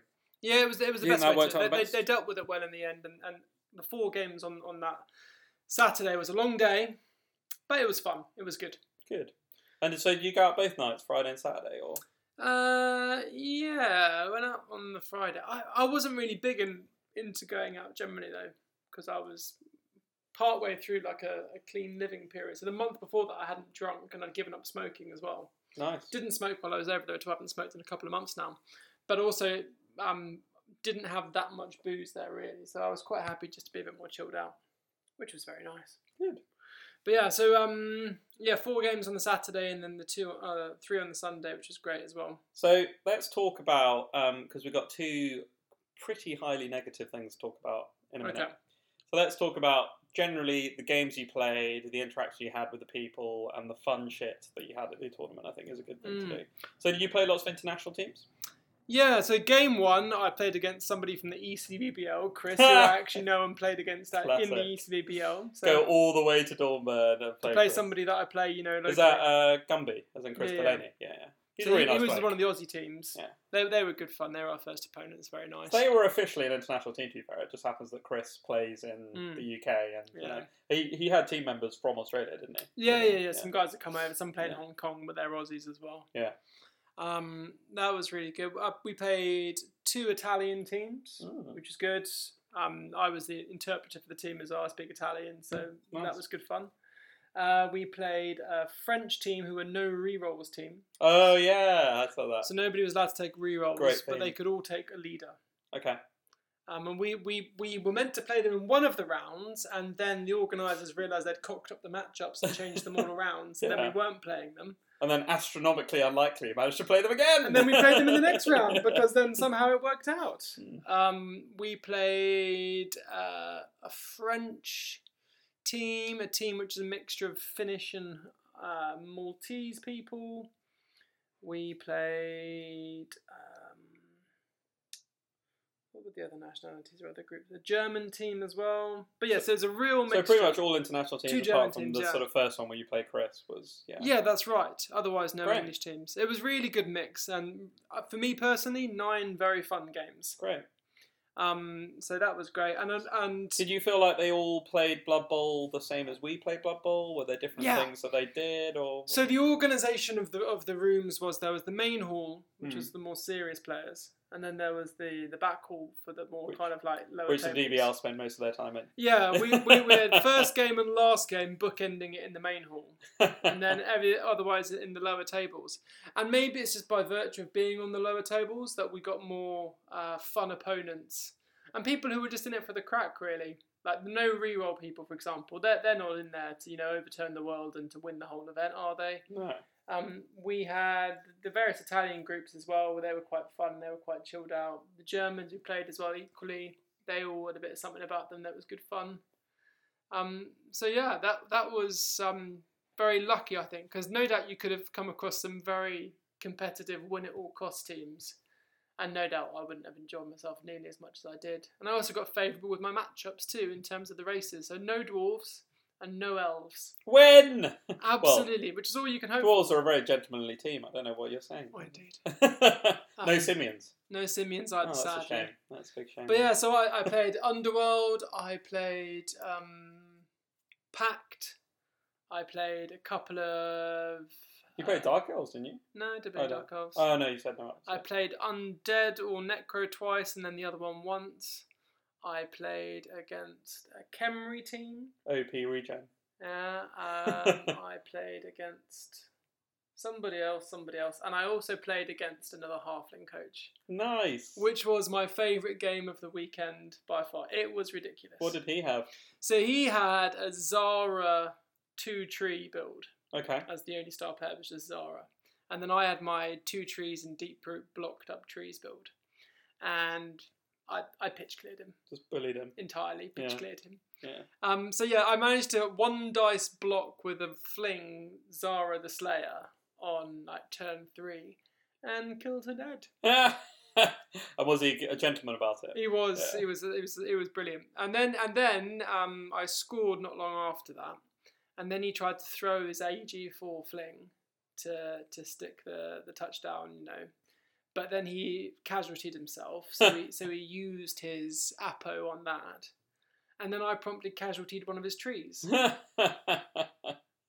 So then second half, he had 1 tree and I think 5 or 6 flings left, because it was only about 12, 13 players in total. Yeah. And then I proceeded to remove all of the flings while keep on beating up his other tree. Until eventually we got to the stage where his tree was surrounded by deep root, 2 trees, and the rest of them flings. Just fouling every turn. Well, I was blocking him with a block fling on a 2 dice block against the tree. And then for the tree to try and escape, he tried to uphill blitz a halfling. probably, to get away. Probably fell over, and then Deeproot fouled him into casualty. Classic. Deeproot got sent off, but he didn't care. Yeah. He had no players left. There's probably not a lot of times that Deeproot has had a foul cash sending off. I mean, that must be a 1 in a million Blood Bowl occurrence. It was glorious, and so I mean, it was then like turn 14, 15 or whatever, and he had no players left on the pitch, and I had the ball by his end zone, so I just scored turn 16, having turned him over, and then that was it. Nice. But yeah. And generally, Phil, you did pretty well, didn't you? Yeah. And I think this will actually segue into the shit stuff of the event, I think, because you did pretty well, but it wasn't a great experience at the end, was it? Finding out whether, because there was a stunty trophy. Yeah. So, and talk me through that. So yeah, so the my halflings, we managed to finish on 4 wins, 3 draws, 2 losses, which is fantastic. And overall, we worked out that I finished second of all of the halfling coaches at the World Cup. Awesome. Which I'm super pleased with. And it came down to the very last game, and I knew that if I won and the guy above me lost, or I think drew, then I would win best halfling coach. But sadly it wasn't to be, and he managed to get the result he needed. Well done. Now when it came to announcing the results on the stage, they went through all the races and said, oh, this person's won this race, this person's won that race. And we'll talk about some of the problems with those announcements more generally in a moment. But in terms of the halflings, first of all, they announced a Wood Elf coach as the best halfling player. Right, because he'd stepped in for halfling. Yeah, but was using Wood Elves. Yeah. And he was on the website or on his team as Wood Elves. Like you could look up his coach and his team sheet, and you could see, okay, he's Wood Elves. What's the War Dancer got? Well, he's got tackle. What's the other War Dancer? Oh, he's got strip ball. No sneaky get. No sneaky get. Didn't have any skeletons to put him on. Yeah, true. We should go and check how that skeleton with sneaky get did. I'd like to find out. Love to see his stats. So he goes up on stage and says, thank you, but I play Wood Elves. And they're like, oh. He's like, yeah, I'm a Wood Elf coach, so thank you. And then he walked off. And then they're like, we'll check who the halfling winner is. And then they go through all the awards, and they've not checked. Thank you all for attending. Thank you for this. Thank you for that. Blah, blah, blah. Yeah. Goodbye. And the halfling coach is never announced. So I go up to the stage, and I'm like, guys, who's the best halfling coach? What happened? And they're like, oh, we've already announced it. And I was like, no, you didn't. You announced a Wood Elf player. And they're like, I don't think we did. And I was like, no, you definitely did. And so eventually they checked, and then this other halfling coach came over, who was the guy that finished above me. Yeah. And he knew he'd won it because he won his last game and had been looking at the table. So we had a moment together and hugged and said, "Man, fucking hell, well done." And then he got that award, but there was. But you didn't get your moment on stage. He didn't get his moment on stage. There was no announcement. There was no like, "Oh my god, yay!" So that was a bit shit, really. That is a bit shit. Agreed. And for them to kind of forget to do that or whatever else, or just an oversight, was a bit ridiculous. Because there are simple things that people want at events. Yeah. And that kind of thing, where you're coming up on stage and having the best. And when you bother to bring halflings, you've done the year of the fling, and I'm sure, you know, when you've done that and bothered to come and do it competitively, like, you want to have that moment. And it's just a bit shit if they can't, you know, get their heads out of their asses for one set. And there was plenty of time for someone just to look at a computer, look at a team, look at the sheet. Yeah, they could have just said, and the thing was, it's the inflexibility again, they could have just said, hang fire for 30 seconds. It's this person. Because there must have been a second. Like, I don't understand how they couldn't have just... Anyway. They could have done something. Could these various halfling coaches, you know, if you know that you were in this book, come to the side a second, and then they can just quickly find out. Yeah. It's not difficult. So that was the thing. And then I think that leads us on to the next bit there, which is about the problems with some of these announcements as well. So this was the announcement ceremony at the end, in part, was a bit inappropriate and, you know, questionable in the way they announced some of these things. So when they were doing all the best coaches, they announced the best Khemri coach, and they showed it up on the screen and announced it, and it was the KK Khemri, which is completely inappropriate for this to be there at a family-friendly or inoffensive tournament in a country such as Austria as well, in Germany, where there is this recent history of very serious, you know, racism and extremism. And then in an international event where, let's face it, not many black people play Blood Bowl anyway. Yeah. To then have that, and then for the organiser to read that out loud and not to have a sense check and say, well, actually, maybe this is not an appropriate team name, or in the organisers having done it. Now, the person whose team it was clarified that it's because of the name of this French town where they're all from. So the town is like 2 words and both begin with a K. So that's why it was KK. It was the short thing. So obviously you've got your KK Amazon and I can see that a small French town isn't big on the KKK. But nonetheless, organised as somebody else, there's a responsibility that falls on somebody's shoulders here to say, well, actually, this is not something that we can really do. And if that is their team name, then just change it. Or to say the Khemri team from Team X. That's exactly. fine. Yeah. The team from, and then rather than say KK, maybe just say the Clermont Caca or whatever the name of the fucking town is, and avoid it that way. But they didn't. And then immediately after that, they announced the best Amazon coach. Yeah. Which was a team... No. So then they announced a winner of the Bretonians, and the Bretonian coach was a woman. So the organiser makes a big deal about how amazing it is that this woman has become so brave to come to such a male environment and do so well. You know, oh, blah, blah, blah, blah, blah. You know, fantastic that women are coming. And they announced the next team, which is the best Amazon coach. And it's Carla's bitches. And then he says, let's hear it for the ladies. That's awful, yeah. And you're just like, Jesus Christ, man, like, what the fuck, eh? Yeah. And that kind of stuff's inexcusable. They shouldn't be doing that. Yeah. And the thing is, though, the people who make these announcements are, generally speaking, not people who ever do any public speaking, and nor should they.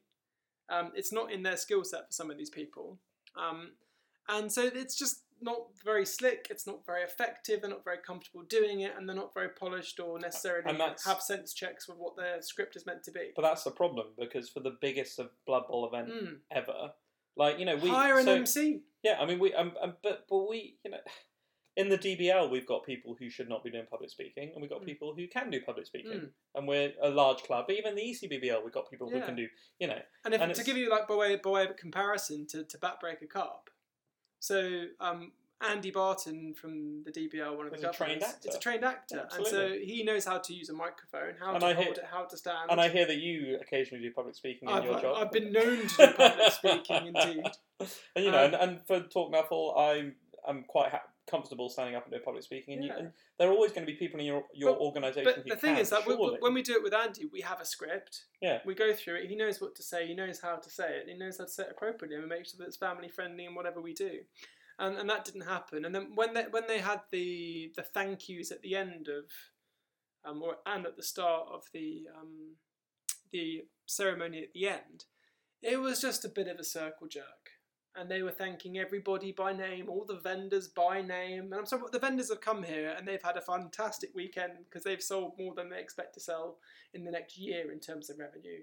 We don't need to have a thank you individually for all of these these people. And it might have been in the contract, to be fair. Like, having done the LGT stuff, there might have been. They showed the names on the screen, and that's fine. But I mean, that's what I would have been comfortable with saying. Thanks to all the vendors. Here they are. Exactly, and I think you need to go through stuff like that at a canter, and also for the organisers too. Not taking away from the extreme amount of effort and stuff they've put in, but we don't need to kind of do it to such the nth degree.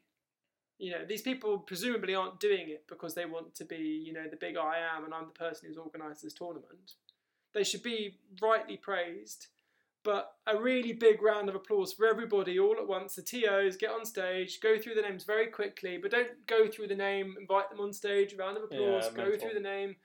And there's a certain, I don't know, grace or elegance to how you give a thank you speech, which I think, once again, they tried their best, but they're not public speakers or people who are necessarily should be public speaking, and it came across in a way which ultimately, at the end of that award ceremony, I had a bit of a bad taste in my mouth, and I was thinking, like, well, we've got this political incorrectness and racism kind of comments coming out.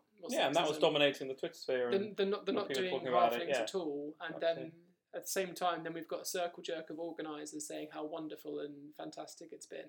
Absolutely. And then that off the back of the organisational chaos, which caused so many people a lot of waiting. Well, you spend a lot of money to go there, so absolutely. I mean, you pay for an event, and quite honestly, when I go to an event, I pay for it, and usually they're pretty reasonably priced, and you expect all the arounds to be on time. You to get lunch, that might be of variable quality, but you're going to get lunch. You're going to get a good awards ceremony with decent awards, and it's all going to run to time. You're going to get home. Like there are very simple things. And you're going to turn up and you're going to play players, and it'll be organised for you. There's very simple things as a Blood Bowl coach you can turn up and do. And pretty much over the course of the weekend, great as some of the stuff was, and fantastic as the whole event as a whole probably ended up being, they pretty much failed on every single case at various points, like of the timings, the award, like the very simple stuff is what you've got to get right, even at an event that size. Yeah, I think I'm loath to say that they failed on them all, but they certainly didn't. I'm sure they would agree that they didn't meet their own expectations of what they hoped to achieve. That's fair to say, yeah. And that there was room for improvement in various aspects. But to take nothing away from what was otherwise a fantastic weekend for me personally, I think for a lot of other people there. So the only other thing we talk about probably is the painting. Yeah. So this is always something for me which is personally very relevant, because I'm a painter more than a hobbyer. Let's step in first and say, that is absolutely Phil. Phil, from my perspective, has spent months, and he's been posting on the WhatsApps, and I've been posting on the Twitter of like sitting at home nightly and daily and actually fucking painting his team and spending so much time around it, getting it to a level that he was happy as a very high level painter to go to the World Cup and compete in the awards show. That was his. And actually, genuinely, I think you expected, because of 1,600 players in the event, you expected to be beaten. You were doing your best, and you expected it to be the best painting thing you'd ever been in, and you were doing your best at the level of technical painting that you thought was required, because there was and the problem is there was no explanation beforehand of what they were expecting to win. And I think the problem that you've got is that then competing is that the team that ended up winning was not what you would say is a technically better painter team than yours, isn't it? That's the inherent problem around the whole thing. Yeah. Would you agree? Absolutely. There's expectations, and a failure to manage expectations is a surefire way to leave people disappointed. Yeah. And in painting competitions, and I don't think this is exclusive to Blood Bowl, there's a definite element of, in some tournaments or some hobbies, the painting being perhaps a secondary focus, not being given the due care and attention it needs. And then what that means, excuse me, it sounds almost like I'm cracking up there a little bit. Yeah, he is crying. Getting emotional. He is literally crying. Tears of sorrow. I need some more jasmine tea. Salty tears. It's getting a bit cold now, let's be honest. But yeah, can you get salty about painting? I think you probably can. I think I probably was salty. Yeah. But yeah, you need to know what it is that they're judging on. Is it technical ability? Is it theme? Is it some coolness? I mean, coolness, that's a big thing, cool factor. Conversions, all these things. Conversions, display boards. What are they actually doing it on? And to caveat, none of these are not skillful. That's not the point we're making. So I'm not saying that the halfling team that ended up winning wasn't an amazing team, really well converted, fantastic display board. That's not the point. The point is that it wasn't as well painted, in my opinion, as your team. And if it's a painting award, which is what it's called, just be clear about what it is. I mean, absolutely. It's a big enough event. They could have had both. They could have had cool and technical. In all of the organising they did for the gaming, there was no organising for this painting competition. Yeah. Or next to no organising for this painting competition. They published it by way of an email newsletter some weeks before, saying that they were splitting the painting competition into various races. So groups of 4 or 5 races, and they would pick a best painted from those. Which is sensible. Yeah, which is a great way to do it in terms of logistically speaking.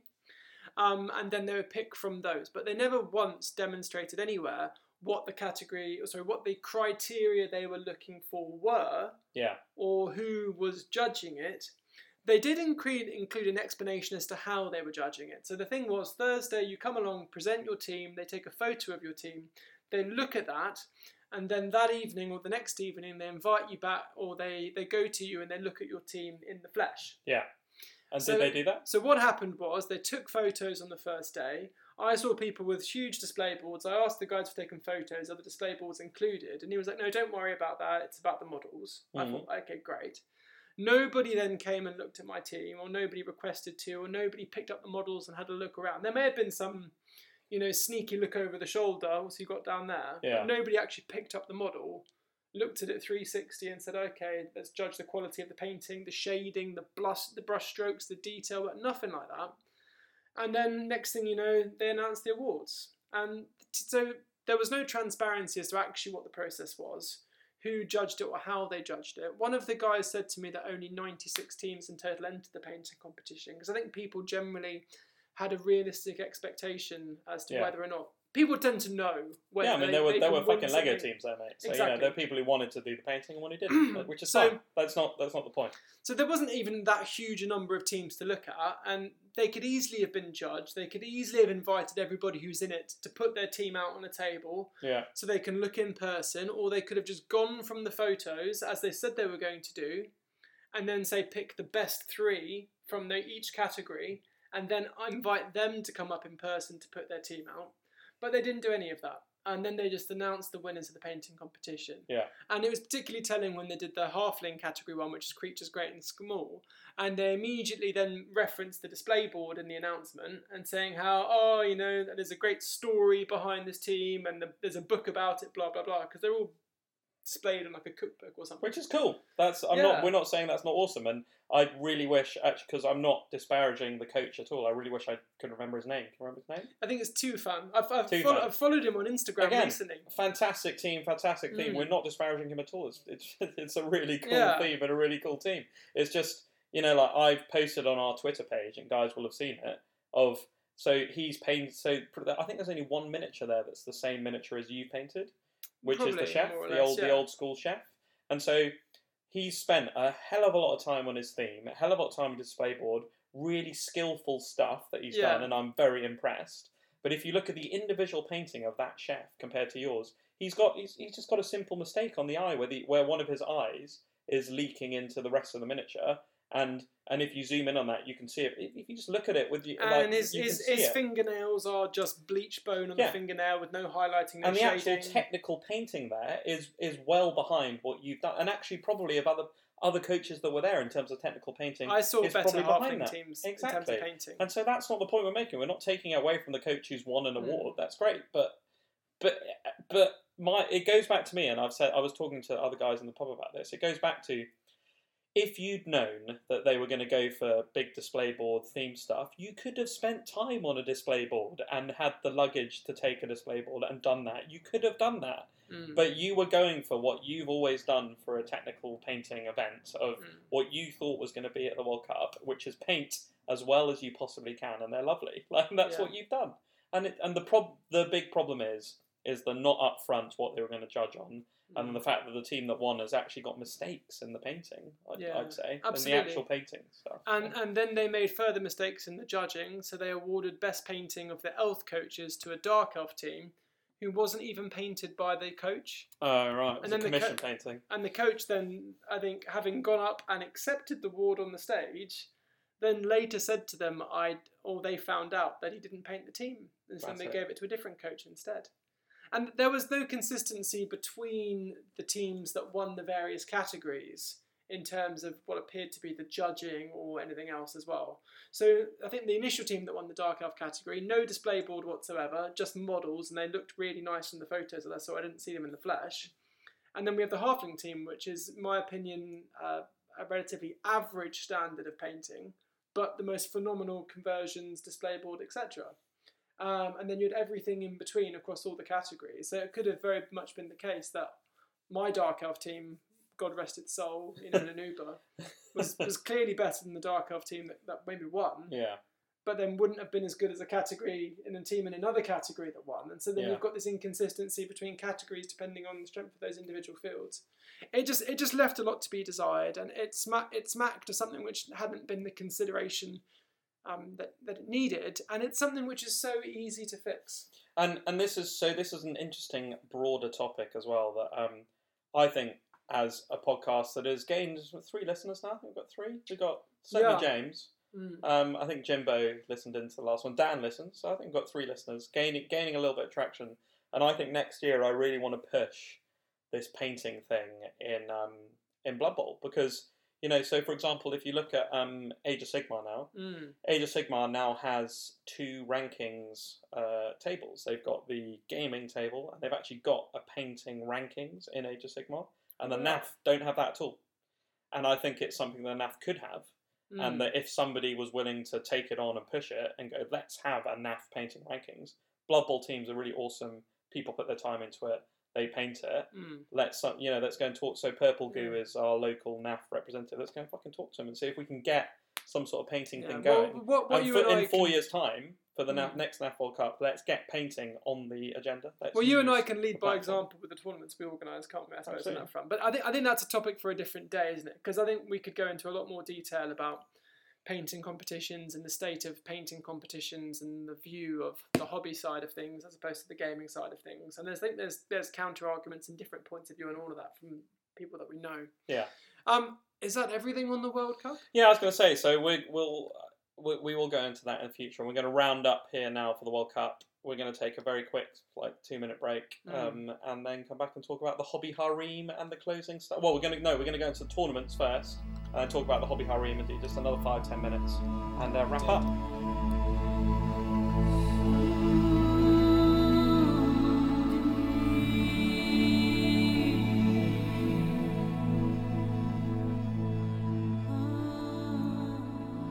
Right, now Tom's gone off to the bathroom. He's gone off for a piss. He's had a lot of beer. But I'm going to give you the reading from the Spike magazine in respect of the Slan to muse over while he drains the sea monster. Slan are, if nothing else, surprisingly few in number. Indeed, there would appear to be fewer than 100 in the world today. This would make them, in the parlance of today's youth, an endangered species. This is a somewhat misleading term in truth, as, for all their low numbers, Slan are functionally immortal. They do not age and die as other races of the world do. Even the longest lived of elves, or the most enduring of Chaos champions, live no longer than mayflies when compared to the Slan. The very oldest of the Slan, those of the first generation, are supposedly not even native to our world. Apparently, they were created elsewhere in unknowable realms and brought here by the mythical Old Ones. Those godlike beings that came to our world at the dawn of time and remodelled it the better to support life. These Slan wielded the raw power of magic on a scale undreamed of, raising and levelling mountain ranges, moving continents, even bringing the very world itself closer to the sun. Nothing was beyond the power of the Slan of the first generation. Later generations followed, spawned over a period of many thousands of years to fulfill different roles in the ongoing renovation of our world. In this golden epoch, the Slan and their servants existed in contentment. Their role was simple, to follow the plans of the Old Ones, and to guide the development of the world and the younger races. In this age of peace, the Slan were able to pursue their hobbies. Chief among these was Blood Bowl, a game played in honour of Nuffle, who was either one of the Old Ones or a god of a different sort. Yet the Slan didn't play Blood Bowl themselves. Ever a sedentary species, Slan are neither athletic nor agile. Their huge bloated forms crackle with magical potential to that extent that, rather than stand up and cross a room, a Slan would find it easier to change reality so that they were already there. Slan enjoy Blood Bowl in the same way that we might play a board game. Not for them the physical exhilaration of running the length of the pitch. To a Slan, Blood Bowl is a metaphysical puzzle, played out without magical aid and over many games and seasons. When a Slan wishes to play Blood Bowl, the first thing they will do is create a team that they can set to work on and train extensively, coaching it to excellence over many years. Sadly, the golden age of the Slan did not last forever. As we know, the polar gates through which the Old Ones came and went collapsed, unleashing upon our world an age of chaos and confusion.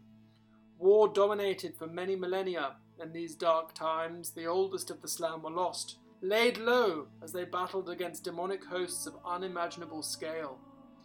Eventually, chaos was defeated by the combined efforts of the Slan and the young races and pushed back to the poles. A sort of peace settled upon the world. But sadly, the Old Ones had gone and would not return, and the oldest and mightiest of the Slan were lost to the world. All that remained were younger, less powerful Slan of later generations, none of whom had ever even met the Old Ones, and who didn't fully understand their great plan. In the long years since, The Slan have done their best to guide the world along the right path, keeping it true to the plans of their lost masters. But above all this, in the long dark years, the Slan kept Blood Bowl alive in their jungle realms, coaching the Lizardmen teams and patiently awaiting Knuffle's return to our world.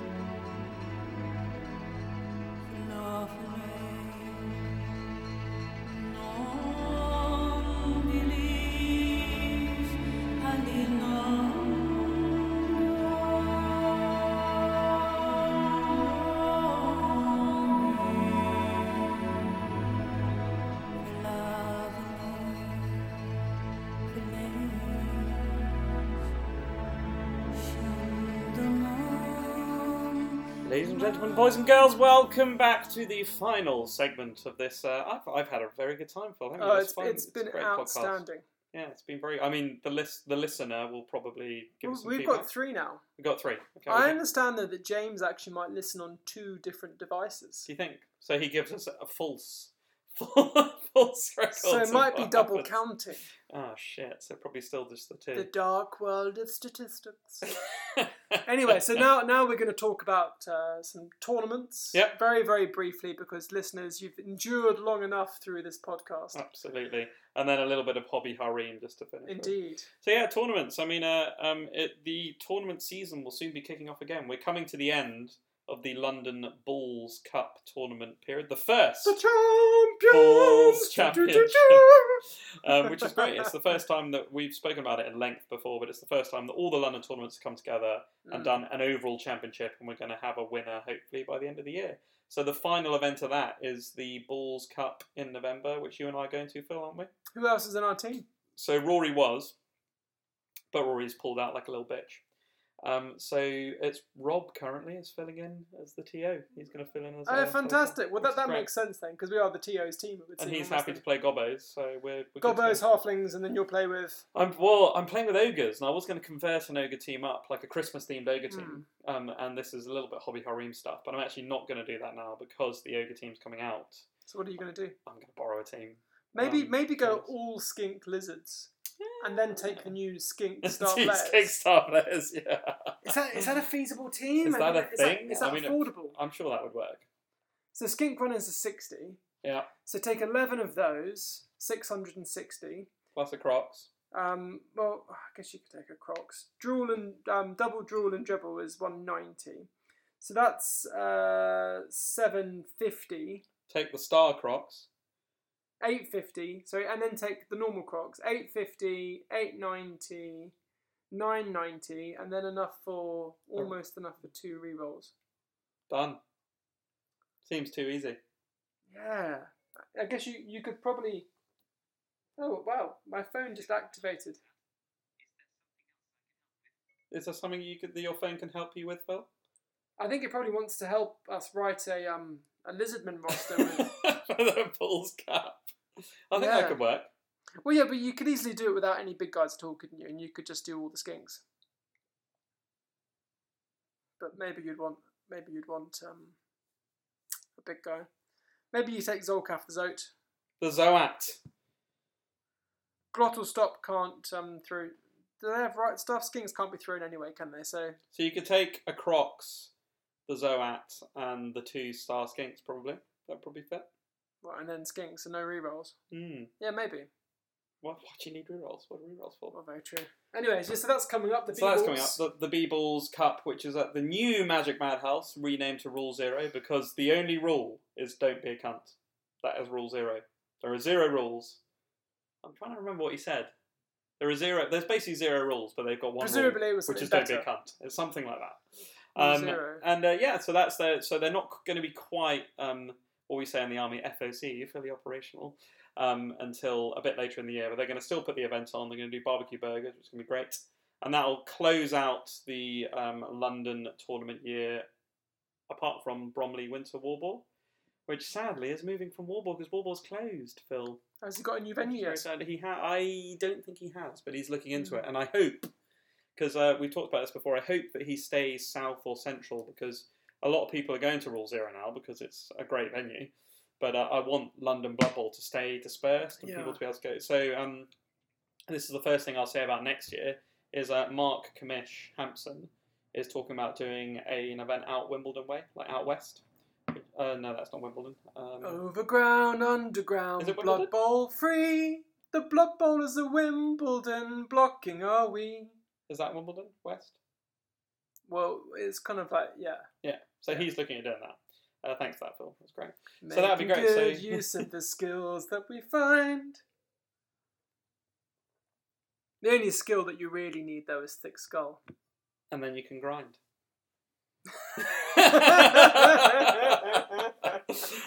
So looking to next year, the first event of the year is always, UKTC, which is out of London, which all the guys are going to. I'm sadly flying back from Australia on that day, so, I'm not going to go. Fine. Are you going? I think so. I'm in DBL TBC. Let's try and get talkNUFFLE t-shirts for that, so you can wear that, because we've been talking about that for a while. We'll sort that out. But the first event of the year is the talkNUFFLE Super Bowl. Yes. Taken over from the Hard Six guys, Jay and the gang, and I will always continue to raise Jay up on the pedestal he deserves to be for making the Super Bowl such a great event. And I'm honoured to take over the Super Bowl from him and carry on the great tradition of Blood Bowl and pie in one event, which is fantastic. So talkNUFFLE Super Bowl next year is on the 22nd of February.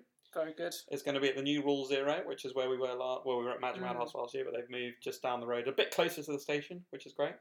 We've kept... Hackney Wick again. Hackney Wick, yeah.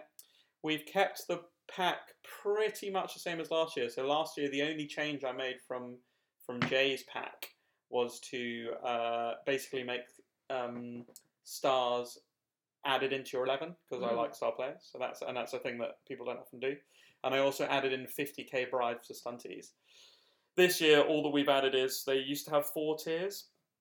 I've broken it down to 5 just to give those tiers in the middle a little bit more flexibility. So in tier 5, it's now all the stunty teams. Tier 4 is your teams like your Vamps and your Khemri. No, Khemri aren't tier 4, but your Vampires and your, I think, Chaos Pact are in there and things like that. But it just gives you a bit more flexibility with tier 2 being humans and Bretts and elves, and tier 3 being the Chaos Pact, Chaos, etc. So it just gives you a little... so Khorne are tier 4, Khorne and Vamps and Underworld and things like that. I think it's a nicer way to do it, and certainly we're going to be rejigging the skill tiers for Backbreaker Cup 2. Because I think now, being a bit more experienced, having been to more tournaments, having run more tournaments as well, I think I can really see the merit of mixing up what is otherwise quite a simple skill pack into something more exciting, trying to entice people to use some more of the niche teams. Good. And even if we really wanted to bump up the stunty coaches, which is always a bit of fun. Well, can I say, like, I've always thought the Backbreaker pack has been weirdly conformative to, like, sort of what you would expect from a tournament standard pack. And, like, Backbreaker is supposed to be a fun event, and I've always been a little bit uncomfortable with that. That's always been like, why is it just a standard tournament pack? I know, because we do the fun things with the weather, and we have some other stuff going on as well. I think probably that's been because of trying to make sure we can walk before we can run. Yeah, for sure. Because you don't want to fuck it up. This year will be our 4th year with Backbreaker. Mm. And we'll make it the biggest that we can, the best that we can. I think it's time now to branch out a bit, to kick it up a gear, And obviously, last year was the first time we'd done draft beer, so this time then we'll see if we can expand even more beers. Well, I'll come on the recce with you to try out the beers if you want. Oh, absolutely, yeah. Well, you came along to help me pick them up last time, didn't we? Yeah, we had a bit of a cheeky bit of lunch at that. That was a great lunch. That little yard or whatever in fashionable, trendy East London, wasn't it? Absolutely. Oh, good. I'm very excited to hear about that pack. I'm sure we'll talk about it in more depth. So that's the early talkNUFFLE event next year. We probably will still do Barack Bowl at some point next year. Yeah. I was going to talk to you about, because you're moving the Backbreaker. LGT is not in that time slot anymore. So you need to look at... Yeah, it's not there anymore. It's moved to July or something. So you can still do Backbreaker. I think we might move Backbreaker to September anyway, which is the traditional pre-season, almost, if you like, Community Shield slot for the DBL season. And September is just quite a nice time of year, I think, to do it really as well. Oh, that sounds good. So maybe Barack Bowl will go where the Backbreaker was in May. That might make sense. We'll have to discuss that. Cool. Well, so that's the events really. I think we've talked through. Finally, the Hobby Harem. And then the Hobby Harem. So you're painting catchers, aren't you, Phil? Yeah, my 2 catchers for the Fling team are almost done. I mean, we've got a lot done at the moment. So finished Cindy Pie Whistle recently. I've got Deep Root and 2 Trees done, Willow Rosebark, Puggy Break and Breath. There's like about 9 normal halflings. All the stars. 2 hefties. I've got a lot of star players for this team, it's true. And then the 2 catchers will be done. I've got the chef that's done as well. And then probably I'll have to do Rumbelow Sheepskin as well, because I've got one of his as well. But then otherwise, I've just bought some White Scars Horus Heresy jet bikes. So I'm going to start doing some White Scars bikers. Probably might not ever play 30k with them, but I just have always liked the White Scars. So I like that whole kind of Mongol horde theme mixed with Space Marines in terms of the iconography and the fluff and the feel and the look of them. Maybe you should do Makar for 9th Age, because they're the Mongol horde in 9th Age. Makar are like...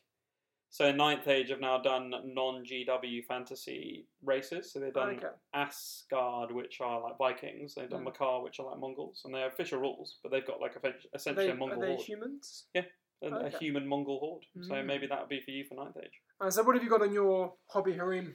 So I am finally going to paint up the Simians because, well, as old so they've not been allowed in the DBL ever yet. Boo. Boo. But like Mark said, the commission is like, you need to paint them up, you need to start playing with them, see people playing them, see them on the tabletop, and then maybe, in the future they could get in.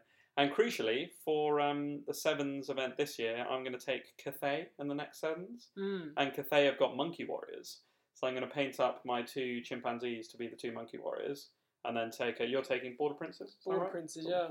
And I've got a couple of guys, so I've got an old, Cathay Nippon themed Age of Sigmar army, so I've got enough models there to convert into the rest of the Cathay guys.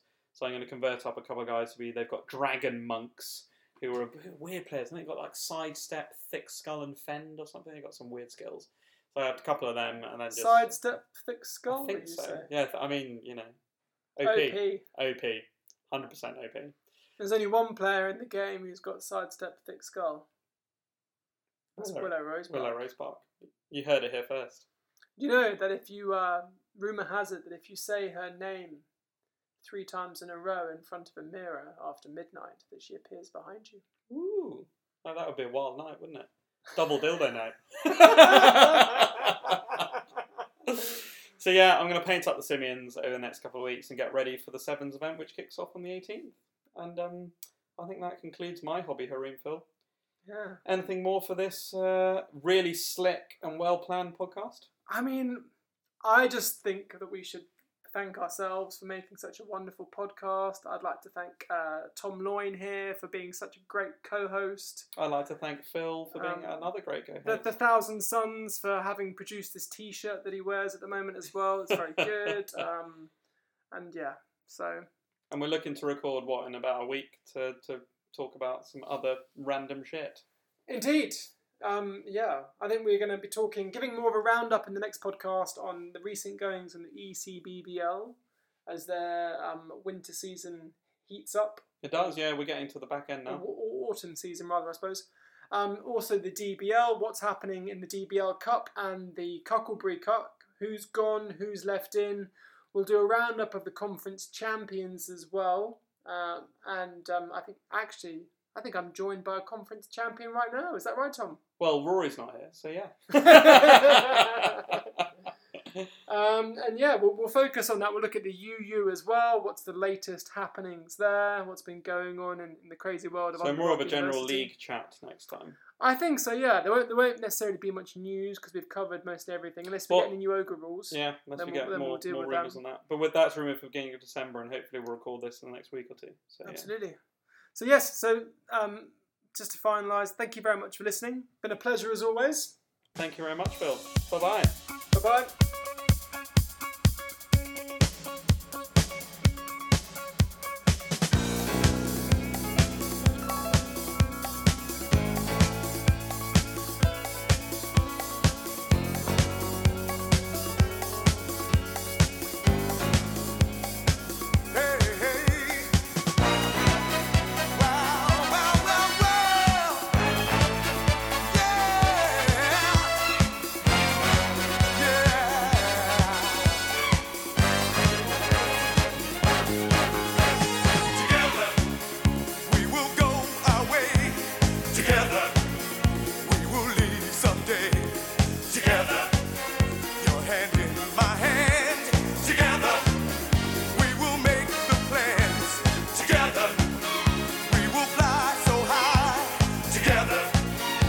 tell our friends goodbye. Together, we will start life new. Together, this is what we'll do. Go west, life is peaceful there. Go west, lots of open air. Go west, to begin life new. Go west, this is what we'll do.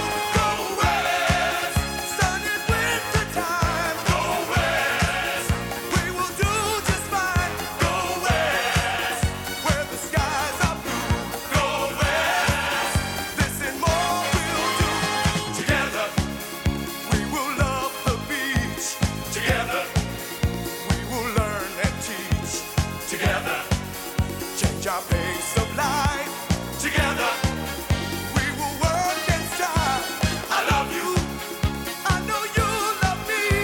I want you happy and carefree. So that's why I have no protest when you say you want to go west. Life is peaceful there. Go west. Lots of open air. Go west. To begin life new. Go west. This is what we'll do. Go west. Sun in winter time. Go west. We will do just fine. Go west. Where the skies are blue. Go west. This and more we'll do. I know that there are many ways to live there. In the sun or shade. Together, we will find